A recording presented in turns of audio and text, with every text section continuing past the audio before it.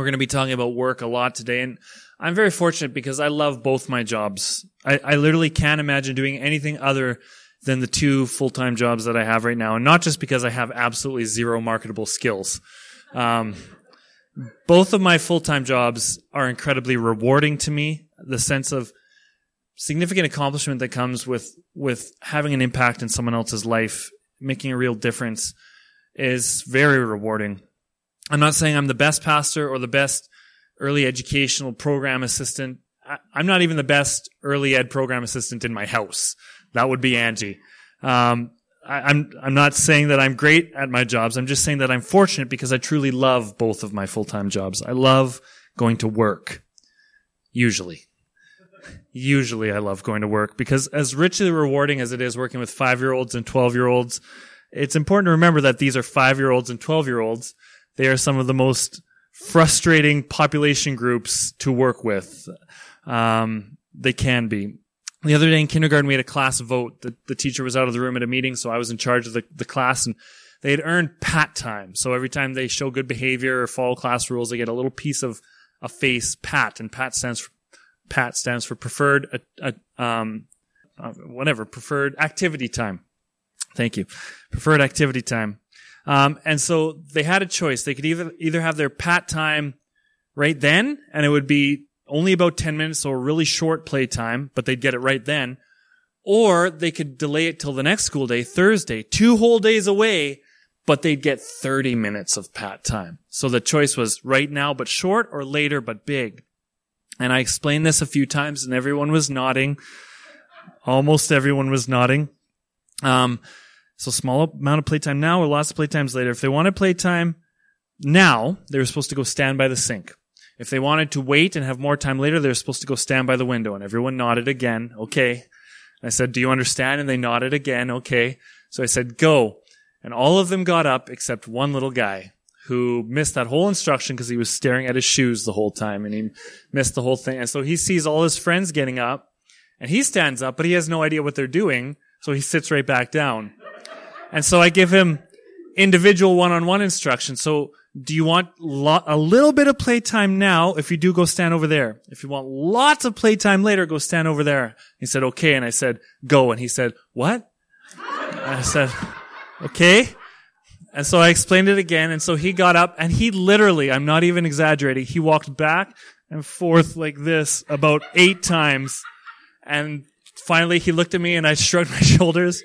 And he shrugged his shoulders and he went and stood over there. He's no idea what was going on. And then, so he went and stood over by the window, completely oblivious to the purpose of this entire charade that him and I just engaged in. And the vote ended up being 13-13, a perfect deadlock, which is a fitting metaphor for what my brain was doing at that moment. Just what is happening? But that's the funny kind of frustration that you get working with 5-year-olds. There are other far less hilarious frustrations when you work with kids of any age or people of any age. We see kids who fall into the pattern of harming themselves or harming others because they can't manage their anger. We have kids who refuse to do even the slightest bit of work, and I don't do well with that. We have kids who are unable or unwilling to listen or cooperate or participate or behave properly. I've been sworn at, spat on, scratched, and scorned, and that's just since spring break ended. Those are fairly regular things that happen. And so it can be exhausting, as any job can be, when you encounter other people at their worst and their weakest. Think of nursing care or emergency first responders or the service industry. Anytime you're working with people, your body may not be exhausted at the end of the day, but mental exhaustion, emotional exhaustion is just as exhausting. And pastoring can be that way too, though far less frequently. I haven't been sworn at or spat on in church in days. Maybe ever. But, oh boy, which one? Sworn at or spat on? I guess it'll be a mystery. We'll find out. But every job, no matter what your job is, every job comes with its own sources of anger and frustration, along with its own sources of accomplishment and satisfaction. Every job walks a fine line between work and toil. And that's a distinction we've talked about a few times before, work and toil. In Genesis 2, the word work appears 5 times in the NIV, which is the translation I usually read from. Beginning with 2 times in the second verse where it says, by the 7th day God had finished the work that he had been doing. And so on the 7th day he rested from all his work. When our God brought the natural world into existence, however it was that he did it, he called it work. But he also called it good, and not just good, but very good. So work is not a negative thing. Work is a good thing, a positive thing. It was satisfying and rewarding to him to do this work. It flowed out of his love and his creativity and his sovereignty. It was satisfying and rewarding. God himself did work, and he reveled in it. He enjoyed it. And the climax of his workmanship was humanity, was us. And when he made humanity, did he just let humanity lounge back naked, eating grapes all day, engaging in the occasional being fruitful and multiplying, if you know what I'm saying? No. He didn't just create his masterpiece for relaxation and enjoyment. He made them to work. In fact, chapter 2, verses 5 to 7 seem to imply that he created humanity because there was no one to work on the creation that he had made. So he makes humanity to work on it. And in verse 15, this is said of Adam's original purpose. The Lord God took the man and put him in the Garden of Eden. Why? To work it. To take care of it. Not just work it and swear at it the whole time. To work at it and take care of it. The God who worked on all of creation created a worker to work on his workmanship. Did you follow that? It's a lot of work. Work is wrapped up in the identity of both creator and creature, and it is good and beautiful and pleasing and meaningful. But more than anything, work is to be life-giving and filled with love. Work is associated with giving life and with love in Scripture. God's work brings life to the loved ones that he works on, and that's us. And humanity, the work of God's hands, brings life to the world around it by working in a nurturing, caring, loving, protecting way. Work is intended to fill us with life and with love, since that is how our God is at work. Our God works out of life, out of love. That's his job, if you will. Of course, in the next chapter of Genesis, things start to unravel, and the command to be fruitful and multiply gets trickier due to human pride and fallenness. So there's curses for everyone. There's curses for the snake. He has to slither on the ground, and the woman's son will crush his head. That's a portrait of Jesus. The curse for Eve is that pain is introduced to childbirth. Childbirth is the process of literally giving life to someone you love, right? Is what childbirth is. But out of that process, out of that work of life and love, now there will be agonizing pain and danger. The curse for Adam is that toil is introduced. So Adam's job was to be fruitful and multiply, to carry out the good work of producing for his loved ones from the soil. He was to work the soil to provide for his loved ones. That was his work. That was his job.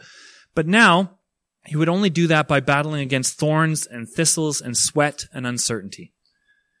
Those things that marked their life-giving purposes, literally life-giving purposes, childbirth and food production to take care of your family, they are now mired by pain and frustration and empty labor.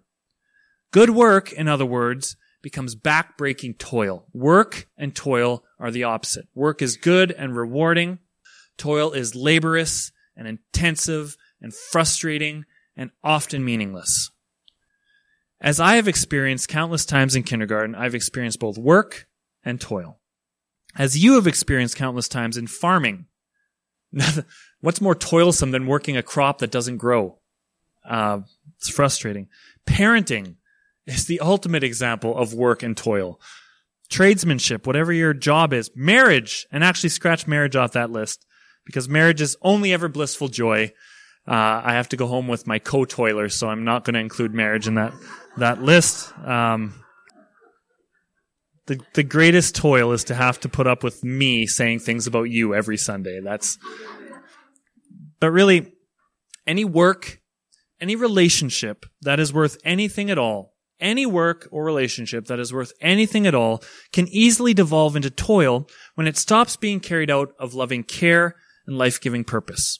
When you stop doing it because you love it and because it brings life to others or brings life to yourself, When you stop doing it for those reasons, then it's not work anymore, it's toil. And it's frustrating. And you'll get bogged down and burnt out. And that includes salvation. Even salvation itself, the ultimate work of loving care and life-giving purpose, even salvation can break apart and become unrewarding and empty and meaningless if we lose the proper focus. Even the good work of salvation can become toilsome and burdensome if we allow it to. Which brings us to our passage today. Philippians 2, 12 and 13. Yes, it's only 2 verses. If Dave was here, he'd probably be shaming me right now. It's only 2 verses, but they are loaded with theological richness that illuminates the greatness of our God, a God who's constantly working to bring life and love to his people. So here's Philippians 2, 12 and 13. Therefore, my dear friends, as you have always obeyed, not only in my presence, but now much more in my absence, continue to work out your salvation with fear and trembling. For it is God who works in you to will and to act according to his good purpose. There's a lot in that, and we'll unpack it.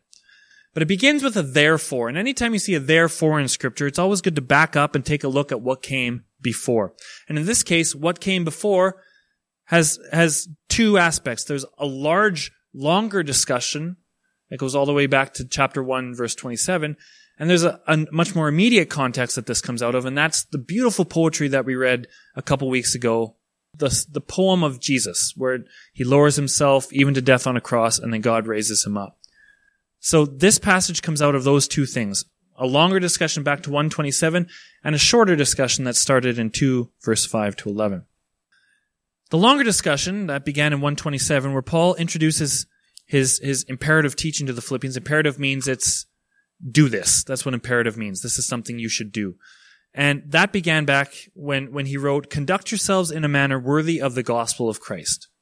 And everything that comes after that, all the sermons we've had since then, including up to next week when we do verses 14 to 18, all of that comes out of that statement. Conduct yourselves in a manner worthy of the gospel of Christ.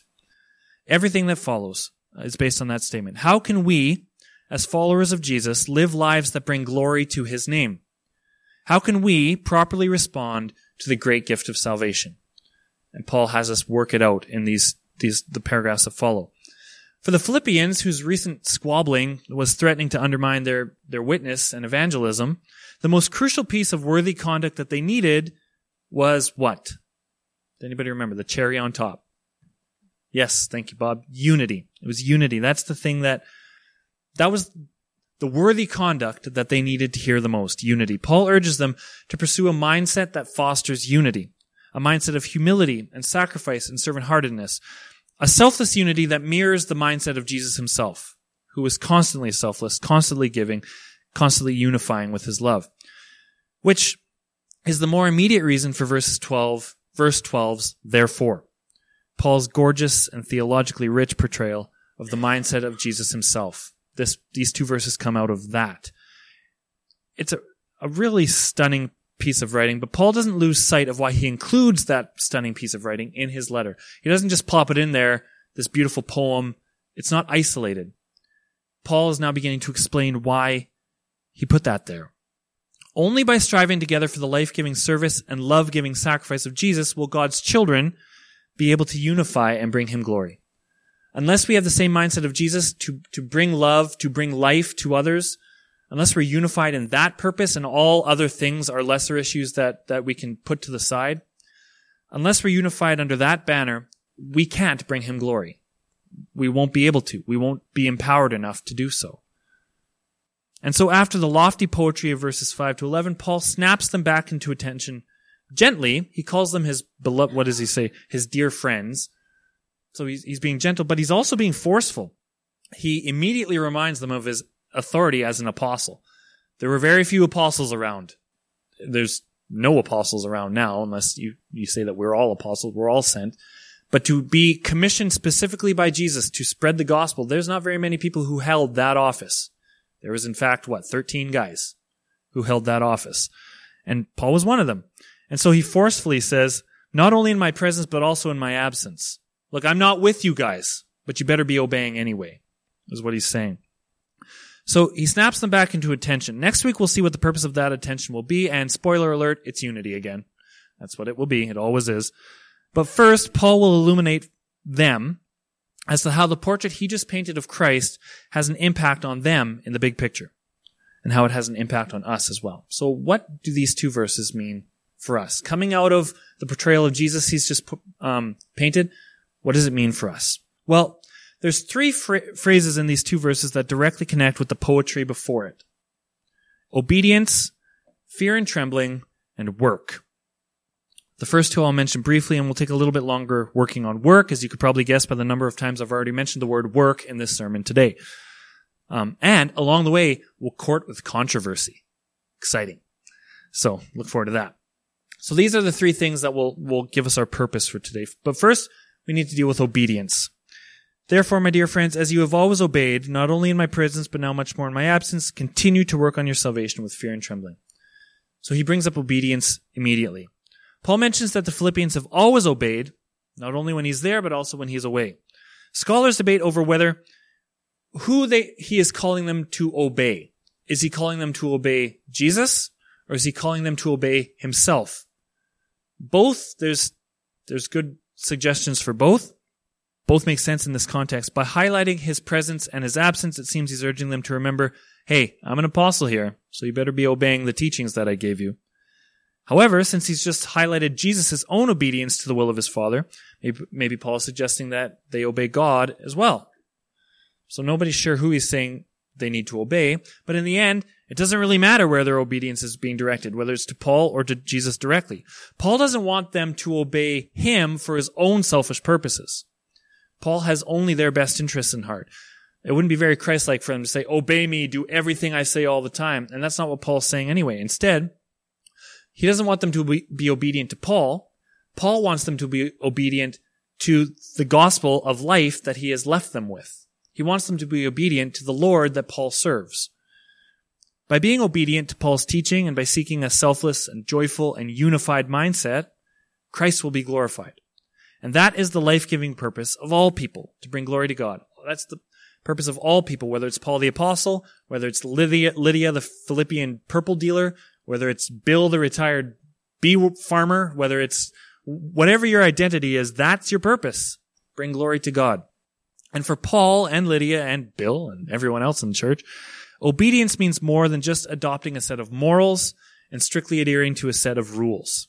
Obedience, the way we use it, means you better listen to me or else. That's not the sense of obedience that Paul's giving.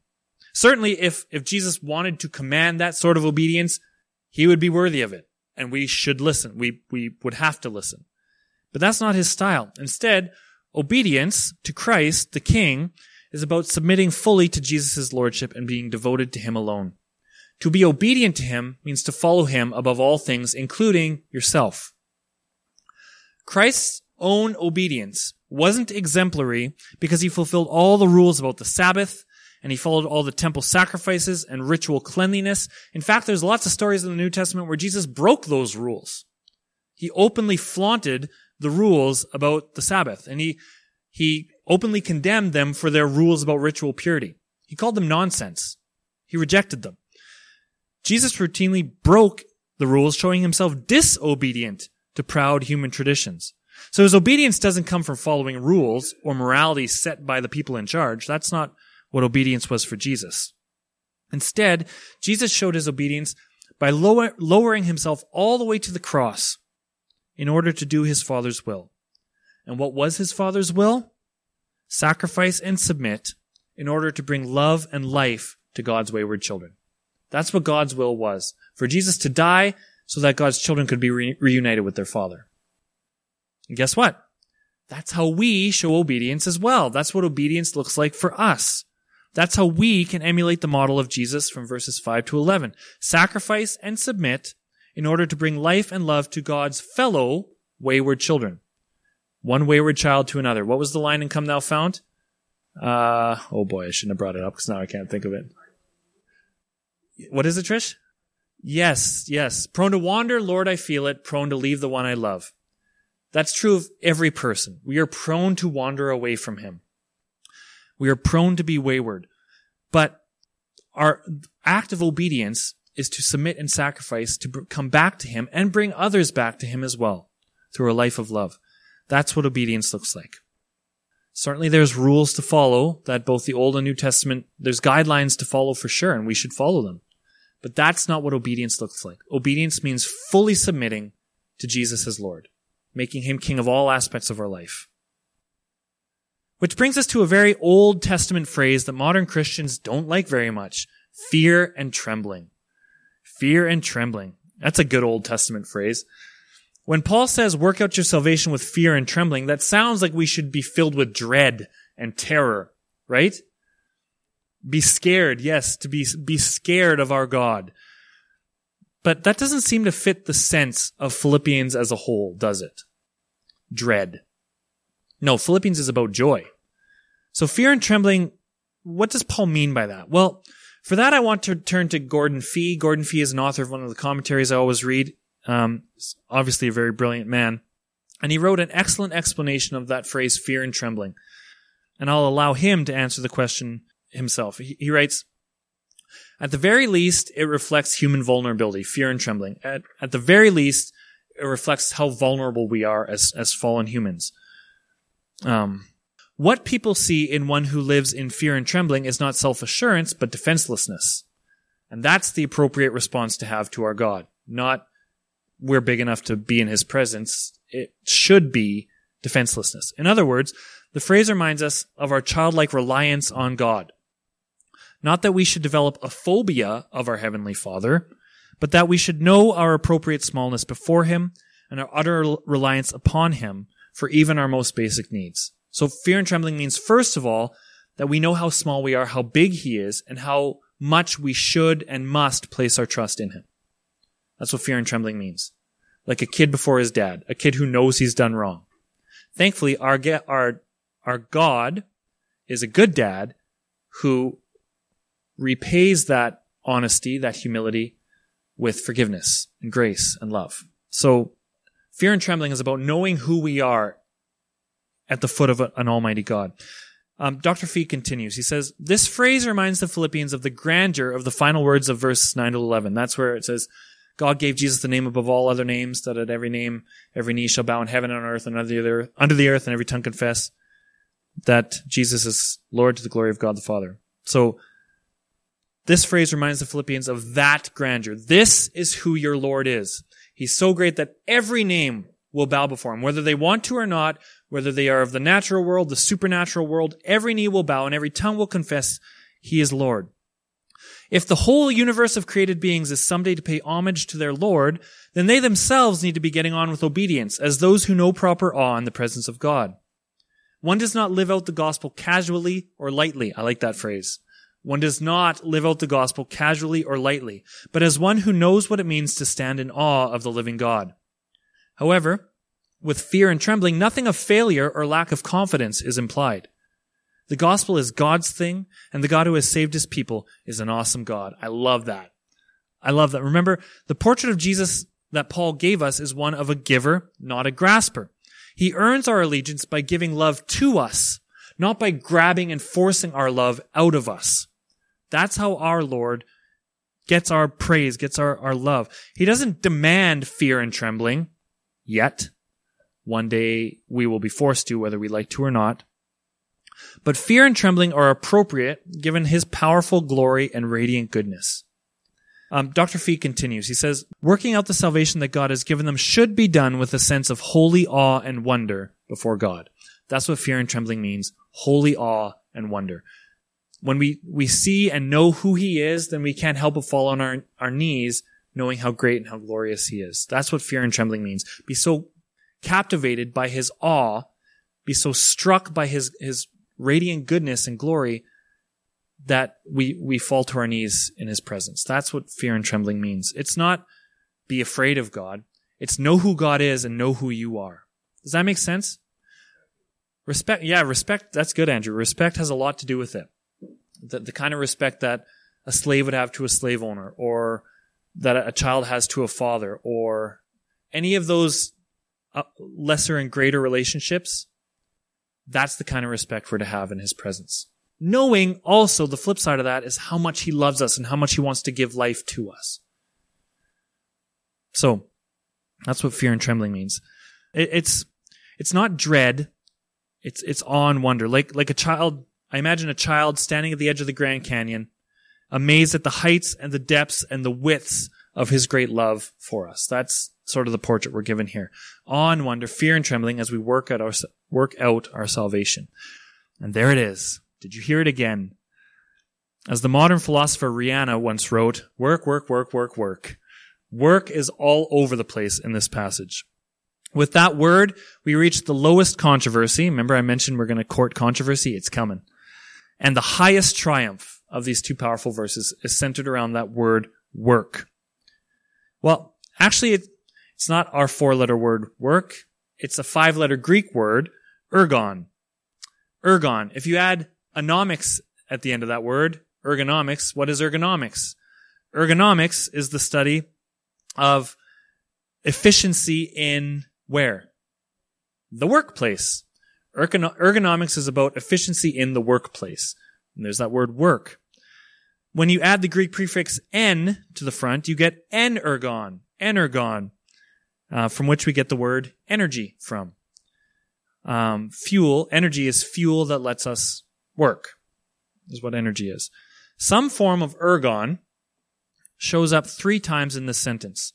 The last word of the Greek in verse 12 is katergazeste. Katergazeste. That's fun to say. Katergazeste, or work out. But not work out like pumping iron, more work out like work on. And that is where it says, work out your salvation with fear and trembling. And the word erga is right in the middle there. Ergon, sorry. Verse 13 begins with, for God is the one energon, or working in you. Energon means working. So there he is, working in you. And what work is he doing? Well, verse 13 continues, he is working in you both to will and should have boned up on my Greek a little bit. Energine, to work according to his good pleasure. So here it is, much simpler. I don't need to go into the Greek. Continue to work out your salvation with fear and trembling, for it is God who works in you to will and to work in order to fulfill his good purpose. It all comes back to ergon, work. 3 times in the last half of a sentence. Work out your salvation. God is working in you, and he is working in you so that you can have the will to work to fulfill his good purposes. Ergon, lots of ergon, work, work, work. And do you see the controversy in Paul's statements here? Work out your salvation with fear and trembling. That's been a controversial passage for centuries, millennia. Work out your salvation. Many have been tripped up by his word choice because they associate salvation with the work that we do, that we will be saved when we work hard enough. But the Greek is very clear. Paul is not advocating working for salvation, that you can work hard enough to be saved. It's not something that can be chipped away at or gradually repaid or accomplished. You cannot work for salvation. You cannot work off your salvation. The entire body of the New Testament makes it clear that we can never work for or work off our salvation. We are too broken.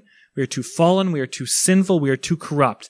In Romans, Paul argues that even Abraham, who in Jewish tradition was the most righteous man who ever lived, even Abraham could never live up to, could never work off his salvation. He wouldn't be able to do it. Just where we live, Alberta is very capitalistic. It's very individualistic. It's a goods and services system. And we're saturated in this all the time. We're constantly bombarded with that's how life is to be lived. But even in this system, we can never buy or barter or work our way into heaven with our obedient rule following or moral excellence. We can never be good enough. We can never follow the rules strictly enough to be good enough for the kingdom of God, for salvation. We'd fall haplessly short every time, like walking into a Lexus dealership with a pocket full of nickels. You're way short. You can never get anything out of it ever. We cannot work for our salvation. However, and what Paul means by this phrase is we can work from our salvation. It's our starting point for a new life. Salvation is a gift from God, and it's an active process, meaning once we've begun to be saved, our work flows out of the knowledge of that salvation. It flows from the thankfulness and appreciation we have from our salvation.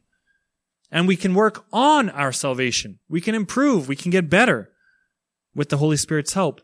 We can grow in our love and understanding of Jesus. We can grow in our reliance on the Holy Spirit.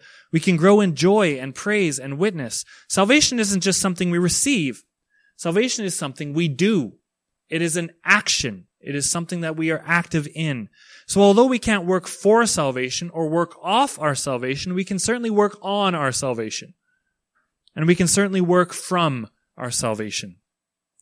This work is directly tied to our obedience. So we are working from the starting point of being saved into life by the love of Jesus, and we then obey our calling by working to draw others together into the life and love of Jesus along with us. So there's a big difference between working for salvation and working from salvation. If there were any doubt about Paul's intention about working out salvation, if anyone was to claim that Paul was suggesting we needed to work our way into the kingdom somehow, if there's any lingering confusion clouding up the relationship between being saved and working for Jesus, then Paul himself promptly clears everything up with the very next verse. Just when you start to wonder how much work we need to do to be saved, Paul quickly adds verse 13, which makes it abundantly clear that this whole work is worked on by the working workmanship of our worker God. All the work is done by God. You are in no way responsible for your salvation. That may be a blow to your ego. I hope it is. You did nothing. You are not responsible in any way for being saved. You could never work for it. You could never be good enough. You didn't do anything to deserve or earn or work for the salvation you have. You are not responsible in any way for your salvation. Our God, like his Son, is a giver, not a grasper. And so he has gifted you with salvation. It is his gift to you. You did nothing. He did everything. And we should tremble as we consider this because it's transformative and frankly makes us look as small as we are. As small as we are, but as great as he makes us. Because no, we didn't do anything.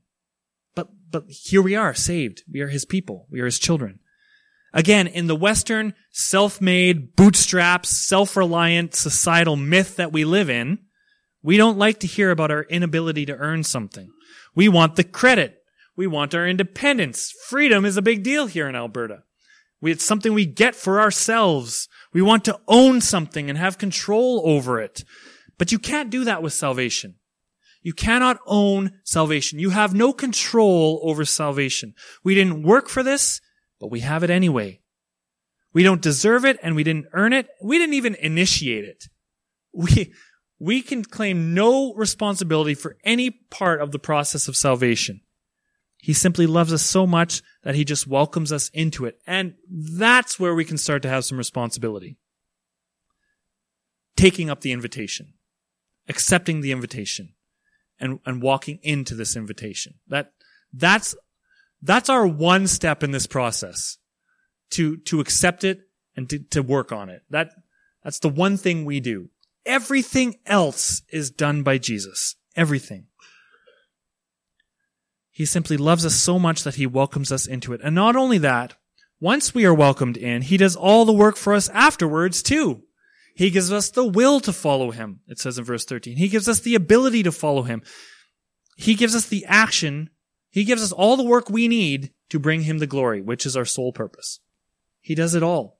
He fills us and fuels us with the work to get the job done. We are completely hands-off with the whole process. He accomplishes every step of salvation, past, present, and future, because we could never do the work by ourselves. Think of the steps needed in the work of salvation. Could we have secured rightness with God by dying on a cross? No, only Jesus could do that. All we could accomplish by dying on a cross is making a big mess all over the place. That's all that would accomplish. We would die. That's it. We were not good enough. Only Jesus can do that. Can we find the proper way to conduct ourselves in a manner worthy of the gospel of Christ, which is what this passage is leading us towards? No, I couldn't do that. Only Jesus can do that. I'm really good at conducting myself in a manner worthy of the gospel of Chris. Have you heard the good news about Chris? He's so charming and intelligent and humble, and also fragile and self-serving and proud. Have you heard the gospel of Chris? Because I conduct myself every day in a manner worthy of my enormous human failures. That's the life that I live every day. As much the gospel of Chris as the gospel of Christ. Only Christ can save me from Chris. Only Christ can save me from myself. Only Christ can save you from yourself. The whole process is in the hands of our Creator. Paul is emphatic here. He erases any potential controversy about working for salvation by returning us to the character of the Lord Jesus from verses 5 to 11. Selfless, giving, and dedicated to giving life and sharing love. Sure, we do all this in order to fulfill his good purpose. So there's a selfish motivation here. He does all this work in us so that he will get the glory. But of course he would do it for his good purpose. My purposes are garbage compared to his purposes. His purposes are good and rewarding and life-giving. Plus, since he is so good and life-giving and loving, it just so happens that his good purpose is good for you, his children, as well. So as we do good for him, the side benefit of that, the side effect of living your life completely for Jesus, is that you'll be completely rewarded as well. Your life will make sense. You will have purpose. You will have meaning. So, to summarize, we do the work because he's already done the work. We work for him because he empowers us to work for him. And the work that we do for him is good and rewarding and life-giving because he is good and rewarding and life-giving. Remember way back when we talked about Genesis 2? What did God do in Genesis 2? He worked. His work brought life and demonstrated love. Then Jesus lowered himself all the way down to earth, and he worked too. And his work brought life and demonstrated love. And now we have his Spirit within us, constantly working on us and reshaping us into his little apprentices, working hard for the Master, filling up ever more with his life and his love. He takes great joy in his work, our Creator God does. He takes great joy in his work, and we are to take joy in our work for him as well. He finds great meaning in his work, and we are to find great meaning in our work for him as well. His work brings life and love to our broken selves. We take that life, we take that love, and we share it with those around us. That's our job. That's our work. Now, for the Philippians, the problem was akin to working in a kindergarten. Sure, they found it rewarding and fulfilling to work for Jesus, but working with others was starting to move from work to toil. It was becoming toilsome for the community in Philippi to work together. Burdensome.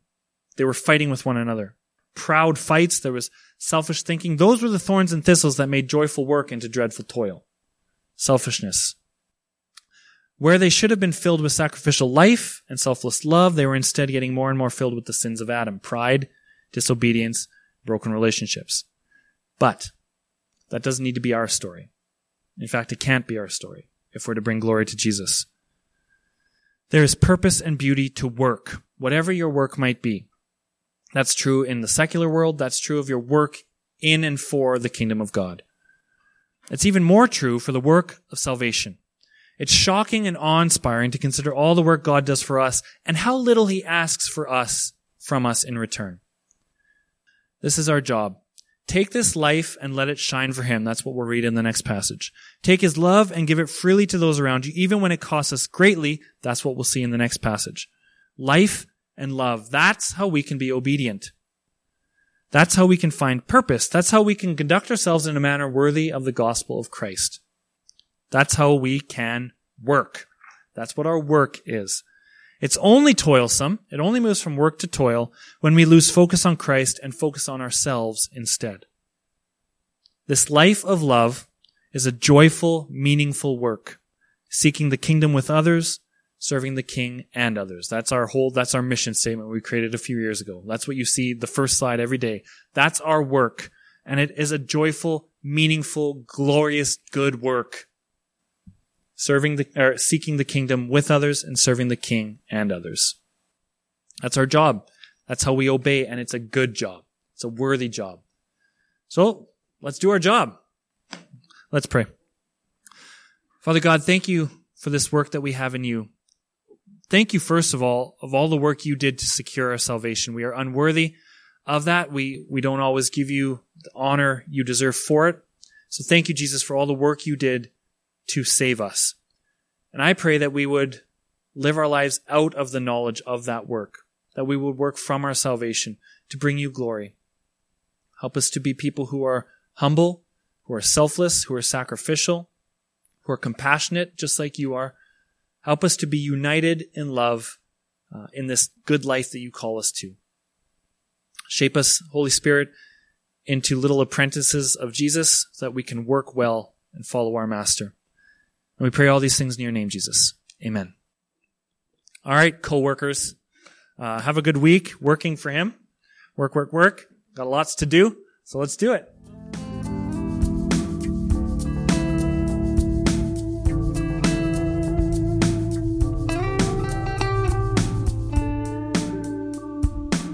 I haven't been sworn at or spat on in church in days.